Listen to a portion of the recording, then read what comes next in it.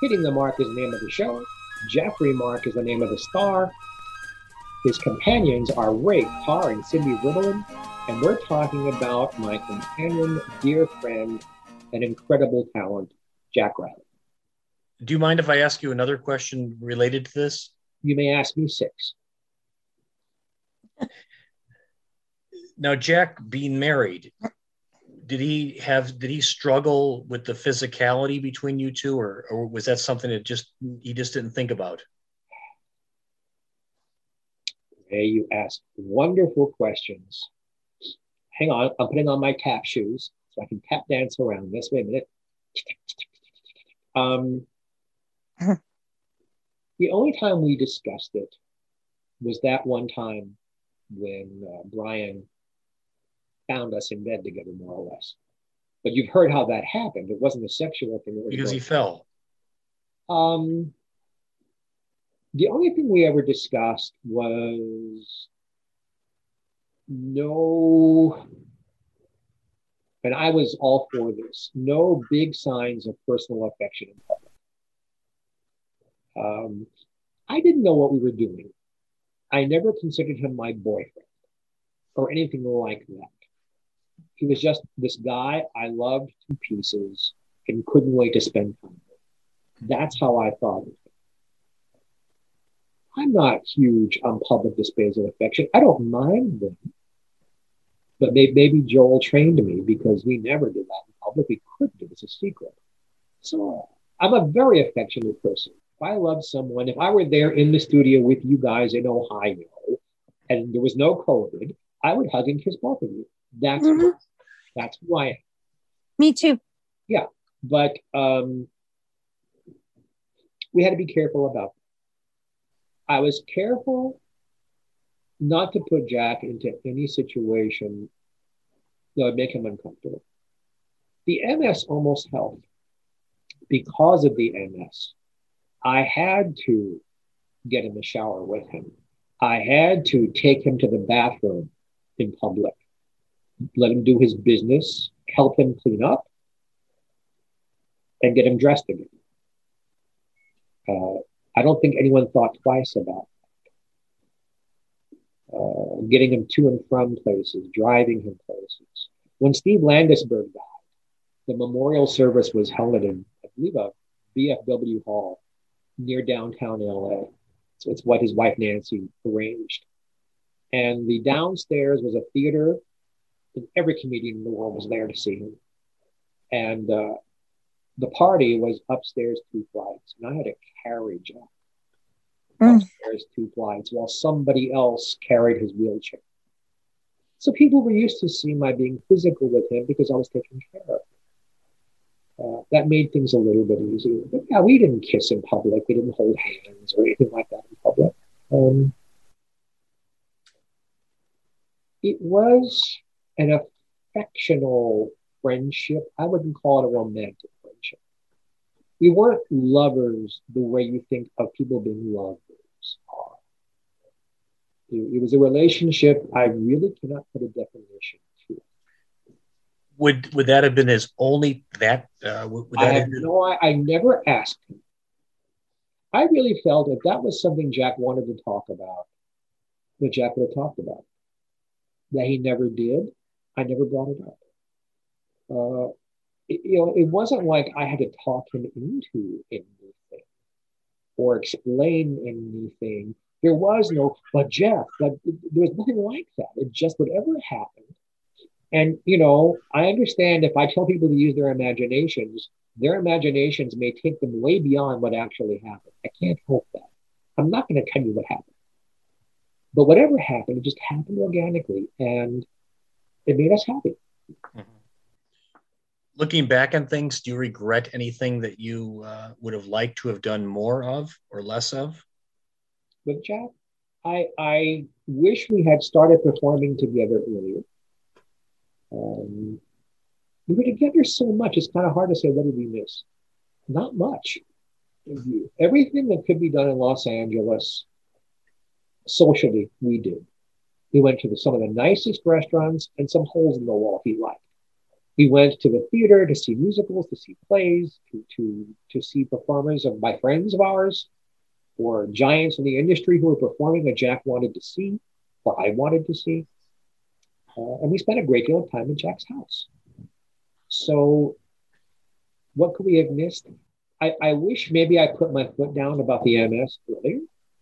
It's my belief that Jack could have led a better life, a longer life, a better quality of life if he would have accepted the MS right from the beginning and did what the doctors told him, instead of fighting the diagnosis and putting off treatment until it was really too late.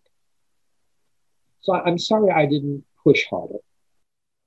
It's very hard when you're not somebody's legal something or other, husband. It's very hard to turn to someone and say, you must do this. Even if Jack and I had been a gay couple together. I mean, he wasn't gay, folks. I'm not saying Jack was gay. But even if he had been that, if he was still not going to take the diagnosis, there was nothing I could do about it. I wish maybe I'd pushed back a little, but hey, Jack, seriously. The doctors would look at me, can't you do something? I was like, no, I can't. You're the doctor. You're telling him what's wrong. If he won't listen to you, what makes you think he'll listen to me? Chuck McCann tried to buy him a motorized wheelchair. And his wife, Jack's wife, put a stop to it. I'm in charge of his health, butt out. So Chuck butted out. I wish he'd had better care early in the illness. He did get excellent care towards the end of his illness. Other than that, it is a wonderful, privileged time of my life, the years Jack and I had this relationship. Joel was still alive. She knew about Jack. Jack was seeing women. It was a very, very, very strange time in my life. I was on the radio regularly. I was touring the world performing. I was writing more books. Jack was still working. Jack was still doing voiceover work, Garfield and Friends and other things. We were busy people. And it was a happy time until it became a sad time, sad because of his illness. It's very interesting stuff. Jack Riley is just a guy that really needs to be appreciated more, I think, in the world of entertainment. I just don't think his name is brought up enough. Well, happily, the Bob Newhart shows are reruns still. Yeah. And happily, every kid knows who the Rugrats are. So when people say, oh, he was Stu Pickles, they know immediately. Jack and I used to drive down, I think it was the street that Canter's Deli is on in Los Angeles.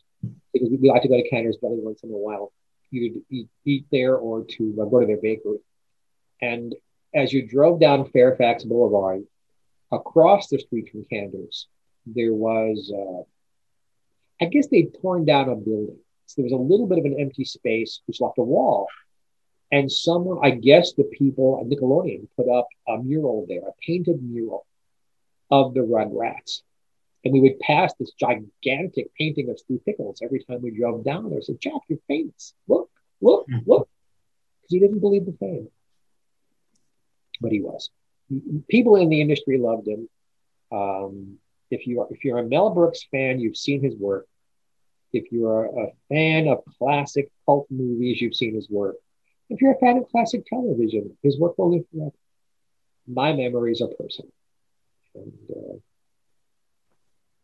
please understand, anyone who's listening, it's very hard to discuss this personal relationship in public. I don't want to hurt his ex-wife, who thinks of herself as being his widow. I don't want to hurt his children. I love his children. They're lovely people. I don't want to harm the friends who didn't know about this.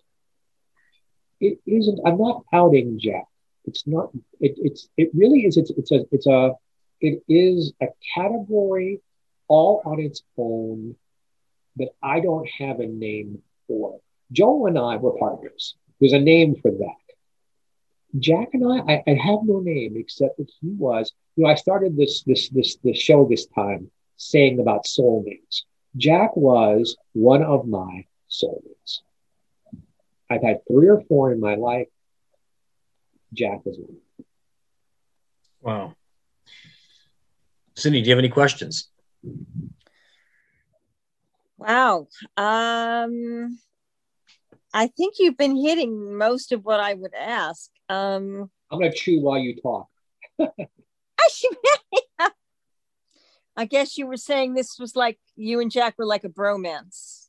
You know, that term really isn't in my vocabulary, or I would have used it. I guess the closest thing to what we had together was a bromance. We weren't, strictly speaking, lovers. We weren't, strictly speaking, a couple. But we were more than friends, more than affectionate. It falls into that category. I don't know if those of you who are listening, and I hope there are tens of thousands of you by this point listening to us, understand either this is just who I am and I've had this very weird life, or this happens in me. I would tend to think I cannot be that unique. This has to happen. And I think there are people out there, men, women, and women.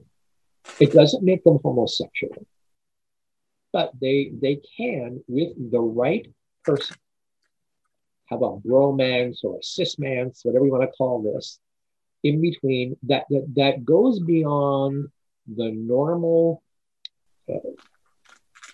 pushing the envelope of what a friendship would be into something that is deeper emotionally, can be sensual, can be affectional, and sometimes sexual on a limited basis. Okay. So you feel, Jeffrey, that a man, two men or two women could actually do that, but not actually be considered homosexual? Yes. Or bisexual. You know, labels are a funny thing. This is my opinion on labels, especially today when, with the world of Zoom, with people redefining themselves, people even have to tell you which pronouns they want you to use. No, don't call me him, call me they. That labels are good for people who want to label. I've always felt, we're getting very deep here, that sexuality is like, remember those old wooden rulers we used in school? Yes. Punched in them, they could go on our loose leaf books. If Yeah. you hold one up, let's say all the way on the right are, we'll say men here because I've never been a woman, so I can't speak for them. Over here on the right are heterosexual men, and the idea of any kind of physical intimacy with another man makes them want to fill. And over here on the left are gay men, and the idea of any intimacy with a woman makes them want to fill. I think most of us fall in somewhere towards the middle from those two extreme edges. Whether it's a woman who can look at a woman in bikini and go, wow, what a great body she has. Or a man who can admire a football player and go, wow, look at that body. Two people who actually have relationships on some level. We've talked before, Joel's and my relationship with Joel couldn't have been more complicated, and yet I had it for 47 years and wouldn't have changed a thing, really. I've had enough of these relationships with men who identify as being straight that unless I'm egotistical enough to believe that I'm a one-off and I'm the only guy on the planet who has these things happening, I have to imagine that they happen to everybody. I'm still a bit more honest in talking about it. It doesn't bother me. Love is love is love is love. And love happens so seldomly. I don't mean lust. You know, there are men I can look at, and some women too. See, already we're diverting. I look at someone and go, holy henna, yes, I get it.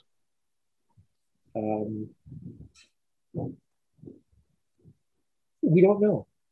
We don't know what goes on in people's minds. I think it's an individual thing that happens between two people. It's chemistry. It's beyond visual. It's beyond lust.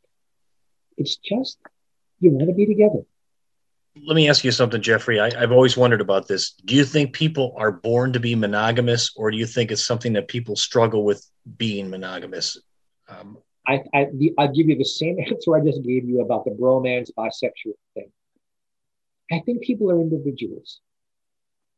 I think there are some people who are so in love with the other person, they don't need anybody else. If Joel had been able to deal with the homophobia in the world, and we had become married couple, I would never have needed to touch anybody else the rest of my life. I am a very monogamous person. Now, having said that, wait till you read my book next year, and you're going to have to wear asbestos gloves to turn the pages about my life during the 70s disco era in New York City. I was a busy boy. Turn to the page about Freddie Mercury and just have the salve ready for how it burns your hands. But that's me. The only people I've ever met in my entire life who were monogamous without any fault were my maternal grandparents. They lived 55 years, and they spent 55 years taking care of each other and being completely devoted and monogamous. I'm not saying the thought never crossed anybody's mind. I'm saying nobody ever did anything about it. Other than that, I have never met anybody else who could say that. So it's an individual thing. My mom and dad. Monogamy can happen. Cindy's mom and dad, Cindy was just saying, it can happen, but you have to want it. Mm-hmm. I think we shouldn't judge how anybody is. I think we should love as much as we can, but there's a responsibility with love. Love is not just an emotion. Love is a behavior. Mm-hmm. And if we love more than one person, that means we have to be good to more than one person. We have to make sure we don't hurt more than one person. There's responsibility with love. It's why I've waited so long to even mention Jack in public this way. I don't want to hurt anybody, and I don't want to give anyone wrong impressions. We could talk for 5 hours about my relationship with Jack and not come to any definite conclusions that you could chisel into concrete. This is my version. This is how I saw it. And I have to assume that it happens to lots of other people too. I found it very interesting. I really enjoyed it. Well, look at it this way. In the world of adult entertainment, and this is since the beginning of stag reels in the 40s and 50s, there has always been two women together. Are those women lesbians? Maybe. Maybe they're bisexual. Maybe they're curious. Maybe they wanted the money. Maybe they're just open. Everybody is different. Jeffrey, I would tell you the male celebrities who have hit on me, who are supposed to be straight, and I'm not going to tell you, you'd be amazed. So it happens.